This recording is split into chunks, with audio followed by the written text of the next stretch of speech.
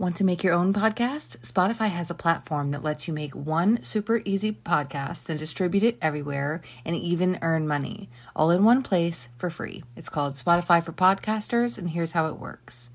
Spotify for Podcasters lets you record and edit podcasts right from your phone or computer. No matter what your setup is like, you can totally start creating today. Then they distribute your podcast to Spotify and everywhere else that podcasts are heard. With Spotify for Podcasters, you can earn money in a variety of ways, including ads, podcast subscriptions, and it's free. No catch at all. One of my favorite things is it offers video podcast, which no other platform does at the moment. So I recommend you give it a try. Download Spotify for Podcasters app or just go to spotify.com/podcasters to get started.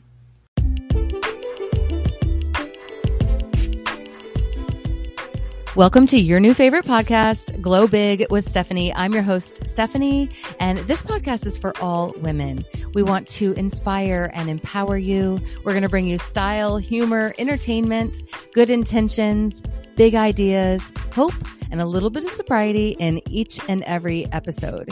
You can get all that and more at vibewithstephanie.com. But right now, grab yourself a sparkly water, put it in a pretty glass or a coffee, and get comfy and enjoy the show. Let's talk about what happens when you hit those magic 30 days of sobriety.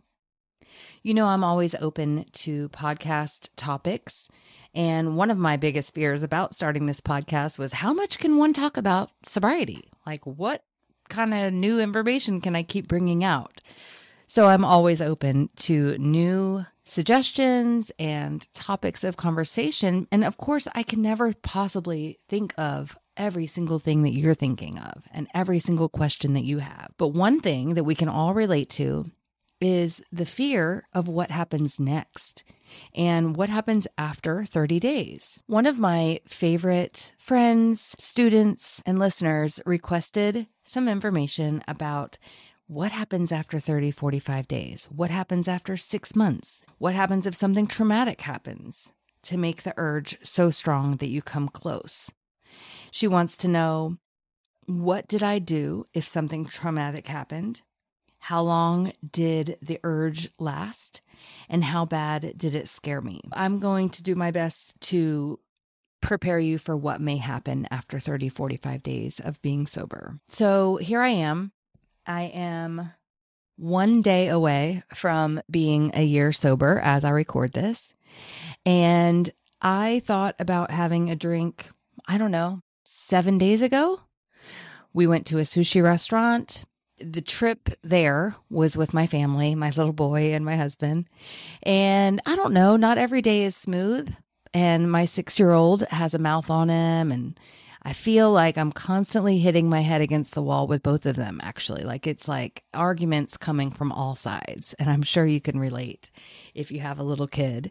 And not blaming it on them, but the ride to the sushi restaurant wasn't all that smooth. I think it was hot. Like, I don't remember. We had to get gas, whatever. By the time we got there, there was a wait. And I was thinking about having a glass of cold white wine. And the table next to me, couple of women were both having very cold white wines with their sushi. And there's a bar at the front door. And last time I was there, the guy was making lychee martinis. And my point of this is that the urge or the thought to drink may not ever go away. And that's the reality. And this could be different for everybody. But for me, coming up on 1 year tomorrow, last week, I thought about having a drink. I think the difference is in your first 30 days and 45 days, you are still so vulnerable and you still have this brain chemistry that is working on one track. It's used to, your reward is drinking and it's used to giving you that drink. So it's just your go-to and it's very hard to control in that early stage, because it's all your body knows. It's almost like an automatic reaction. So the 30 days is very tricky. But now here we are 1 year later, and the urge and the thought still comes up. I just think we're able to handle it better. And we also have more of a grasp of not wanting to go back. We don't want to go back. I don't want to start my number again. It's not so much about who I would disappoint. It's about how I just know how devastating that would be to have to start again for myself, for my confidence, for my self-esteem, and for letting the devil win, for letting him win again. I also know that when you start over again, your chances of success seem to get harder. When we get older, it's harder to quit. It's harder to quit each new time. And I have a fear inside me that there'll be a time where I can't stop, like my mom. There'll be a time, that one time that I just did it again and I can't go back from that. And I can't ever get a day 1 or 3 or 30 days sober again. So I constantly live with that fear. And maybe that's my key. Maybe that's one trick that you should have up your sleeve, which is fear. What happens if I do slip and drink? What happens if this is the last time I ever have control to even get this far? Your will does grow stronger with time. She says, I know that my will is going to grow stronger, but I saw a comment somewhere that someone gave in and drank on day 364. She said, I can't imagine, and I would be so devastated. So let me look quickly here. I am sober. Here I am at day 364. Tomorrow is day 365. And she read a comment that someone drank today, 1 day shy of a year. And that would have been me last week. And I don't know what to say. If you do drink at day 364 or 365, you can start over, but I just don't recommend it. And how bad did it scare me? It scares me to think that I'm literally one dumb decision away from messing all of this up. And I know that I coach people and say, well, you learned, it's a lesson that you learned, you can start over again, but don't do that to yourself. Push through. Usually the emotion, the want for it comes and goes pretty quickly. So I know that thought at the sushi restaurant was probably like a 3-minute thing. And when it was gone, it was gone. And when I got home, I was so freaking relieved and grateful that I did not drink. It was amazing because had I drank, I mean, let's just be honest, it would have led to another. Even if maybe, say I only had one, that still sets your number back. It still goes against your alignment with how you're wanting to feel. So I'm just grateful that I didn't. Maybe if I had had that one, I would have had another, and maybe we would have stopped and bought a bottle of wine. Remember when I went to Mexico and I had a sip of beer when I thought it was club soda? The 2 cans were freaking both exactly the same, blue with silver.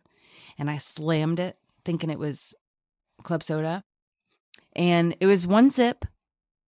But the next day, due to travel stress and everything else and my brain chemistry, I almost let it all go and just went and got some wine and went to my girlfriend's pool because she was out of town and just kept on drinking. That was my thought. So one drink, one accidental sip almost sent me spiraling. The very next day, when we got home from traveling, such a stressful day of traveling, the thought crossed my mind to just keep on going. That is scary. That is extremely scary that I could have that thought. And I made it through.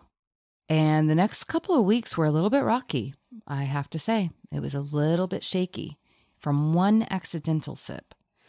So you have to try to make it through those crazy thoughts because they're going to come and they're going to go. And I can't say when they'll be. I just know that they come quick and they leave pretty quick. It's just making it through those moments that are super important. She also says, I watched your video about the changing seasons and holidays and cooking and how you imagined having a glass of red wine. Do you force it out of your mind and move on?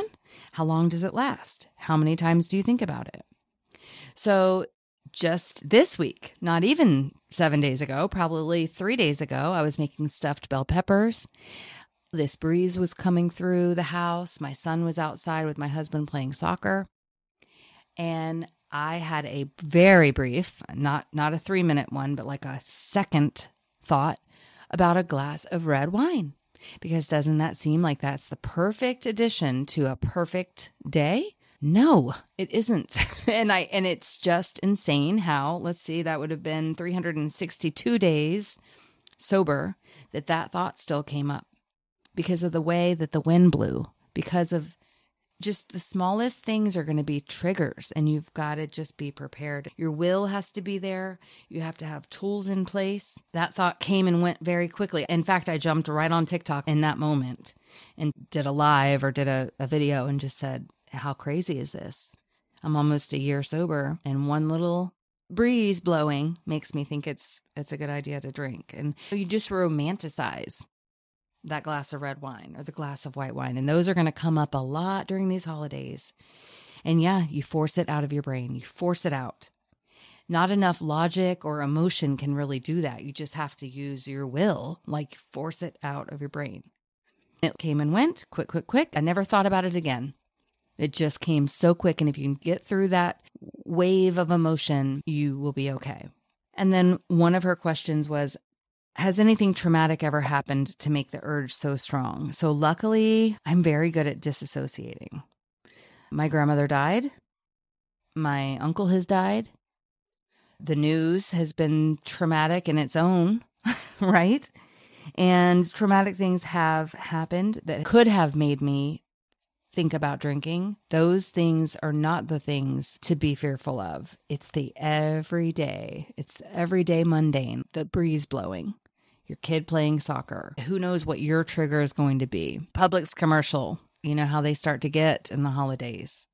So I hope that answers some questions and just makes it normal. There's tons of tools. Grab the tips in my bio or in the link below. There's 7 easy quit tips that I highly recommend to get through one of those panicky rushes of, I think I'm going to drink right now. This is a long game. It's not a quick fix. Once you make it through your 30 days, yay, thank God. Now you can at least think straight and be using your actual mind, not your alcohol mind. But the urges are going to come and you've got to make it through. You've got to be able to recognize them and just push through it. I'm wishing you all the luck in the world, and I'm here if you need me.